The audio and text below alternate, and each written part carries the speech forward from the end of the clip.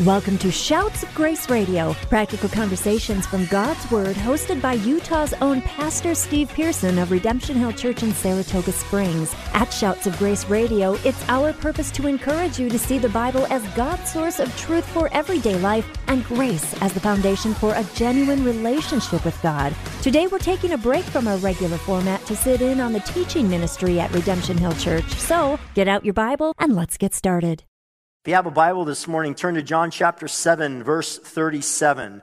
The reason I wanted to go through this is before, probably about 3 months ago, I was kind of mulling over in my mind something that was really troubling that I'm looking out in the world today, and I'm seeing really amongst the church. And what I'm seeing is just this, there's no other way of putting it, this growing powerlessness against the world, almost to the point where the world is telling the church what to do and dictating to the world how it should act and what its conduct should be. And I don't see the same thing that you used to see in time past, where the church engages the world and changes culture and radically transforms it, and people are coming in the groves and falling down and bowing down because they're sinners. And you just sense, I'm not saying that doesn't happen anymore, but you sense this tide changing, where the world's having more of an impact on us and on how we think. And so I thought, man, where's the power at, God? Like, why is there a generation coming up in the church that is okay with sitting there, listening to this, but when it comes to going out into the world that needs to be saved, there's an impotence there. There's like a lack of power, there's a fear. And I don't know if fear has just gripped people, but I do know when you boil it all down to a point, it seems to be a lack of trust in the power of God. That somehow, if I open my mouth, well, what if I blow it and say the wrong thing? And so people are kind of recoiling, and if I say the wrong thing and it turns out to be, or if I say the right thing and it turns out to be what society says is the wrong thing, oh my gosh, do you know what they'll do to me? And so however it's working, I'm just noticing this is a sad, sad day that Christians are not living up to all their potential as far as advancing God's kingdom. And so I thought this is a great series to go through, this series called Empowered. In week 1, we are looking at the ministry and the work of the Holy Spirit. And I know it's a really weird thing for a lot of people, but Jesus calls him, and we looked at, Jesus calls him the other helper. Right? In other words, Jesus said, I'm leaving, I'm sending another helper, allos parakletos, of the same kind, a different person of the same kind, to come alongside you and be with you forever. He's going to be with you forever. He ain't leaving you. When Jesus says, I'll never leave you nor forsake you, I'll be with you always, he is talking about him. I'm going to send him to you. God is going to always be with you. He'll never leave you. He'll wake you up in the middle of the night to talk to you. That's the Holy Spirit. He'll tell you, no, don't do that. That's the Holy Spirit. Say, yes, go there. Move there. Giving you peace, giving you conviction. All the Holy Spirit. You interact with him more than any other person every single day of your life. And oftentimes don't even recognize it. And then in week 2, we looked at this idea that the Spirit has a voice, that he talks. Jesus said he won't speak on his own authority, but whatever he hears, he's going to take it to you and he's going to disclose it to you. And so he talks, and we learned that when you become a Christian, you have to learn the voice of the Lord. It's not like you just come out and go, well, that was God. And people that often do that are weird. Right? You learn to hear him by making mistakes. I thought that was the Lord. That was a really epic fail on my part. And you grow. But the longer you walk with the Lord and the more you stick with it, you start to understand what his conviction sounds like before we do the dumb. Right? And we saw that Samuel had to learn the voice of the Lord 3 times until he finally said, yes, Lord, your servant hears. And then last week, we saw that there are 3 interactions with the Holy Spirit that Scripture warns us against. Number 1, don't resist him. Don't resist him. And that's what Stephen was telling the people in Acts 7 when he shared with them. And he said, you stiff-necked people who always resist the Holy Spirit. Resisting the Holy Spirit means that when he's trying to talk with his voice to lead you to eternal life, you put stakes in the ground and you say, I don't want it. We're warned. Don't resist that voice. Scripture tells us in Hebrews, if today you hear the voice of the Lord, don't harden your heart. And so what we're told is that this idea of pride and resisting the Spirit is ingrained in humanity. And we're warned, don't do it. And then the second reaction we saw was that we can grieve him in Ephesians 4. And that has to do with holiness. It has to do when God is trying to purify us, when we're putting off the old man and putting on the new, and that fight that we go back and forth with all of the time. And it's just that struggle of Galatians 5, the flesh against the spirit against the flesh, and they're pounding each other every day. He warns us, don't grieve the Spirit, don't give in to the flesh. It has something called corruption that is a tailgater, and it will go and attach itself to your life. And the last one, and we ended last week, and I said it was the beginning of this week, was that we are not to quench him. We're not to quench him. And the word quench there is a word to mean to douse a fire or to put something out that's been put ablaze. When you got saved, if you are a believer in Jesus Christ, God lit a fire in you. And specifically, this quenching in 1 Thessalonians 5, which he's talking about, is dealing with spiritual gifts. Now, there's a whole mess of them. I know people only look at a couple because they're the cool ones, right? But there's a whole mess of them. And what he's saying is, when God wants to do a work in your life, don't stop him. Don't quench him. And so this morning what I want to do is I want to begin by looking at a verse that we looked at a couple weeks ago. Turn there to John 7:37. It should be there, and let's read it. Jesus is standing on the last day of a feast, and it says, on the last day of the feast, the great day, Jesus stood up and cried out, if anyone thirsts, let him come to me and drink.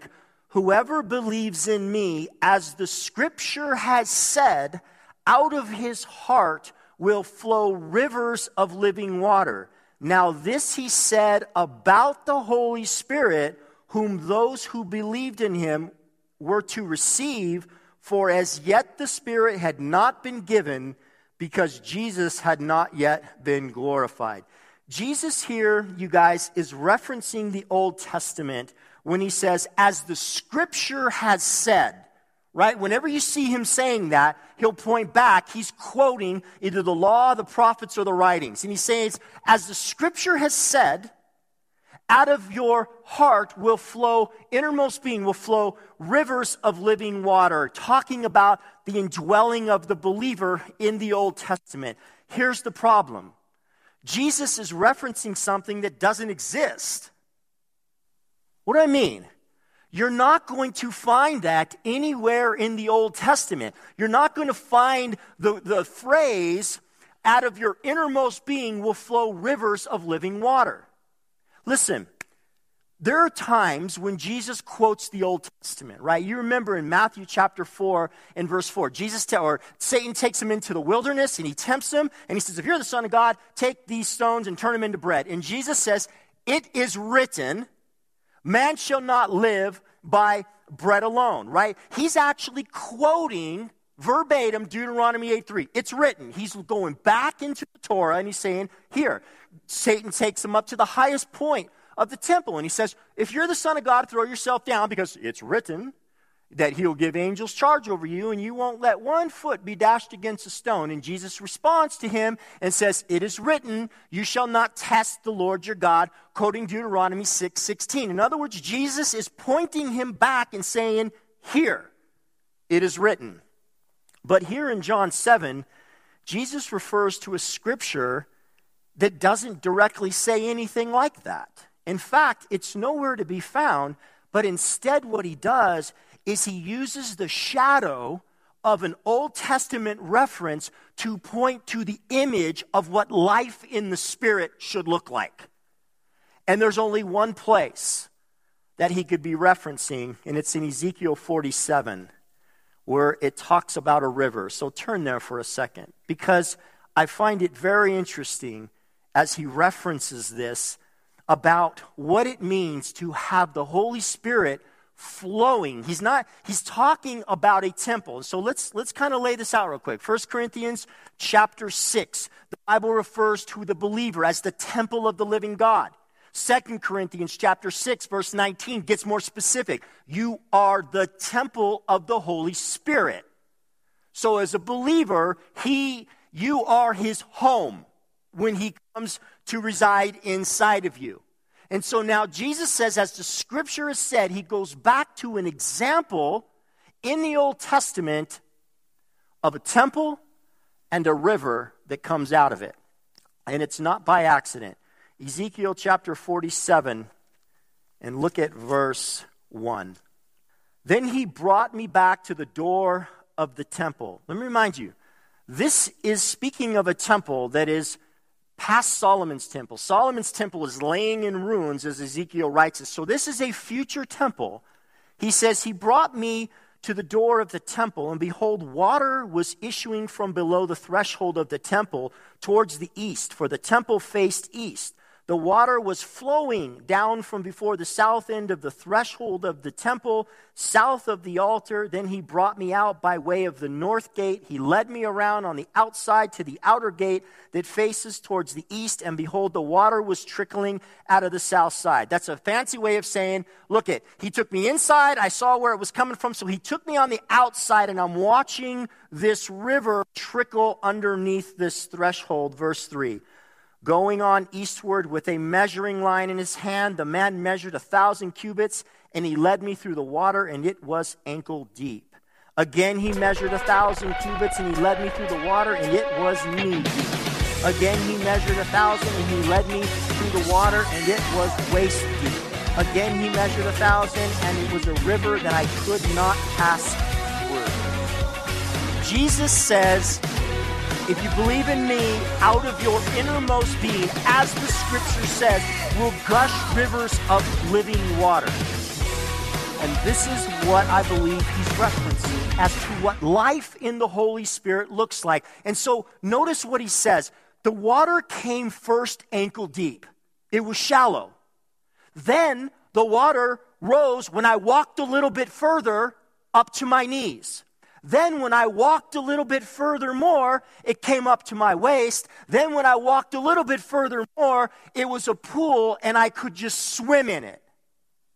And Jesus says, as the scripture has said, the Holy Spirit will flow out of you in that same way, I believe.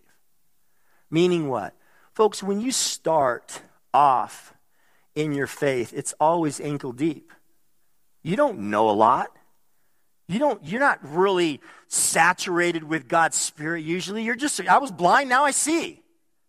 Right? I don't know much theology. I don't know how the Spirit works. I certainly don't know about conviction. I know that I felt bad after I did it. Is that what you're talking about? Yeah, you're getting there.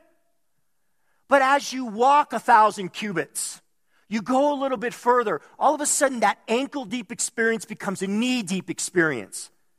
Now you're starting to realize, oh, okay, that's what he sounds like. And oh, that was a dumb move. Okay. And now you're starting to see God do miraculous things. And now you're starting to see prayer answered. And the Holy Spirit's starting to reveal a life to you. And there's this excitement about grace. You may not know totally what it is yet. You know, and you grab onto mercy because you're like, God, thank you that I'm not being judged. And then you walk 1,000 more cubits and you're up to your waist.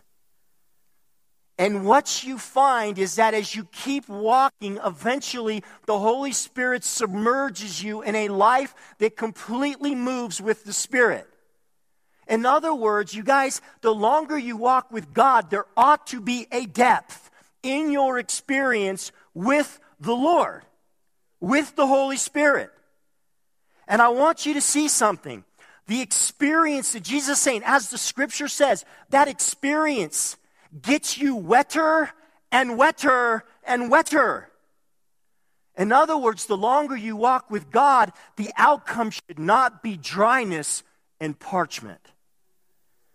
It should be a spirit-filled, wet, saturated life. Now, that is not to say that you're not going to have times that are hard and struggles, and you're going to have a hard time trusting Him. Given for everybody. And if you say you're not spiritual and you're a liar. But listen, even that is a move and a flow to a depth of a relationship with God that gets you more and more wet, trusting that God is moving in your life. Even that. You guys, we're that temple, and this is the work, you guys. This is what it should look like in our life. The question is, you guys, where does this life in the Spirit begin for a person? Turn to Ephesians 2 if you have your Bible. Where does this life in the Spirit begin? Look at Ephesians 2:1. And you were dead in trespasses and sins, in which you once walked, following the course of this world, following the prince of the power of the air, the spirit that is now in the work of the sons of disobedience, among whom we all once lived in the passions of our flesh, carrying out the desires of the body and the mind, and were by nature children of wrath, like the rest of mankind. But God, being rich in mercy because of his great love with which he loved us, even when we were dead, made us alive together with Christ. Where does life begin? First, it begins by understanding I'm not born with life.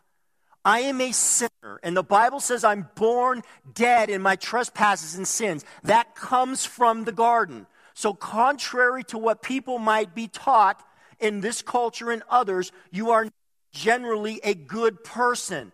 The world didn't make you bad. It wasn't you were born perfect and you were born sinless and you just had to live a little time and you got more and more corrupt. You were born corrupt, the Bible says. Now, I may not have been as bad as I could be, granted, but I was as bad off as I could be, prone to every sin because I was dead in my trespasses and sins. You guys, this is the truth that undergirds the conversation between Jesus and Nicodemus in John 3 when Nicodemus says, "Teacher, we know that you're a man sent from God, for nobody can do the things that you do unless you're from God." And Jesus turns that conversation and says, "Unless a person is born again, you cannot see the kingdom of God. For that which is born of flesh is flesh, but that which is born of the Spirit is spirit. Marvel not that I say you must be born again, for the wind blows and you don't see it going, and so is everyone who is born of the Spirit." Because I'm dead in my trespasses and sins, I have to be born again. My spirit has to be born again. And you guys, this is what we talk about when we say a person becomes regenerated or a person becomes saved. John chapter 1, verse 13, it is not of the will of the flesh. In other words, you can't will yourself into being saved. Well, if I just follow the rules that exist in the four walls of this church, I'm good. If I take care of the sacraments, if I'm a good husband and I don't cheat on my wife, or if I'm a good wife and I do all the things that a good wife is supposed to do, if I just do the ABCs of what my religion tells me and I'm baptized and I tithe money and I give all that stuff, then listen, the will of the flesh will make me saved. That doesn't get you anything. Anything. And so if you're in here or you're watching online and you're a faithful churchgoer, good for you. Are you born again? Because you are dead in your sins and your trespasses. You are without hope in this world. You have no chance of reaching God unless you take the hand that God has given you. That is it. Now, that might be offensive to you, but listen, that's you. Broken before God, in desperate need of forgiveness. He doesn't want anything from you. He's not asking for your money and for your he's asking for your life. He wants this. He wants you to exercise faith in him. Why? Because broken in your sin, he sent his son to take the place for you. You owe him because you've sinned against him. And the problem is you can't pay that because that will cost you eternity and it'll cost you your soul. So while you were a sinner, while you were in rebellion to God, while you weren't seeking him, Christ came and died for your sin. It is not by the will of the flesh, But we're told it is by the will of God. If a person hears the gospel, you guys, and they put their faith in Christ, the Bible tells us then that they become adopted. See, contrary to what you might think, you're not a natural child of God. Well, we just existed and we're natural children. No, you're not. Galatians 4 says, you're adopted. You know what adoption is? It's taking something that ain't yours and making it yours. And the Bible says that when that happens in Galatians 4:6, God does something. It says, because you are a son, God sent forth his Spirit into your heart. You guys, when the Holy Spirit comes into a person's heart, this is the born-again experience, and this is where life begins in the Spirit. This is where it starts. This is exactly what was happening in John chapter 20 and verse 22, when all the disciples are gathered together on the day of his resurrection, and it's nighttime, and they're all afraid, and the doors are locked, and they're up there, and they're just kind of waiting for whatever. A couple of people have told them, hey, he's not in the tomb anymore. They went and saw it. They're like, man, we don't know what this means. They're afraid. And Jesus comes in the middle of that, and he says, peace be with you. And he says something in John 20:22. He breathes on them, and he says, receive the Holy Spirit. And the Holy Spirit comes into them, and they are born again at that point. In other words, you guys, these disciples were as saved as they were ever going to be at that moment. And this word, receive the Holy Spirit, it's in the aorist tense, and what that means, it is done once and for all, over with. You have been given the Holy Spirit. You are sealed for the day of redemption. He's yours, you're his. You got all of him. You didn't get shortchanged. And at that moment, you guys, they became the temple of the living God. Now, when Luke gives the same exact account, you guys, the evening of the first day of his resurrection in Luke 24, Jesus had just finished walking with the two men on the road to Emmaus. If you read Luke 24, at the beginning of it starts, in the morning, the women went to the tomb. In the afternoon, Jesus met these two men on the road to Emmaus. As the evening approached, they said, stay with us. He said, I got to go. They go back to the room where all the disciples are gathered in John's narrative of it, and they start telling them the story of how Jesus walked with us, and that's where Jesus comes in the middle of it. But here's the thing. John tells us that Jesus breathed on them to receive the Holy Spirit. Luke leaves it out. However, he says something that I believe insinuates the same thing, and he says something that's very interesting. Luke doesn't say Jesus breathed on them, but in Luke 24:25, in the same room, on the same night as John spoke, he said, Luke says, and he opened their mind to understand the Scriptures. I believe he's saying the exact same thing. In other words, John tells you of the event of the Holy Spirit coming into them. Luke tells you of the consequence. Their eyes were opened. Their eyes were opened to see the Scriptures. And you know what I love about that, you guys?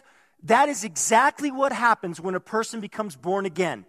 The Holy Spirit comes into them, and where they were once blind, now they can see. Thank you for joining us on today's episode of Shouts of Grace Radio, practical conversations from God's Word, hosted by Pastor Steve Pearson. We hope you've been encouraged to see the Bible as God's source of truth for everyday life and grace as the foundation for a genuine relationship with God.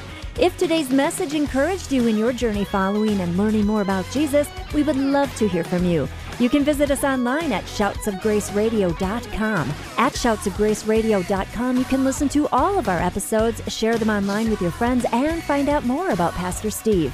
Shouts of Grace Radio is an outreach of Redemption Hill Church in Saratoga Springs, Utah. Thank you again for joining us on today's show, and from all of us at Shouts of Grace Radio, it is our prayer that you would grow in the grace and knowledge of Jesus Christ.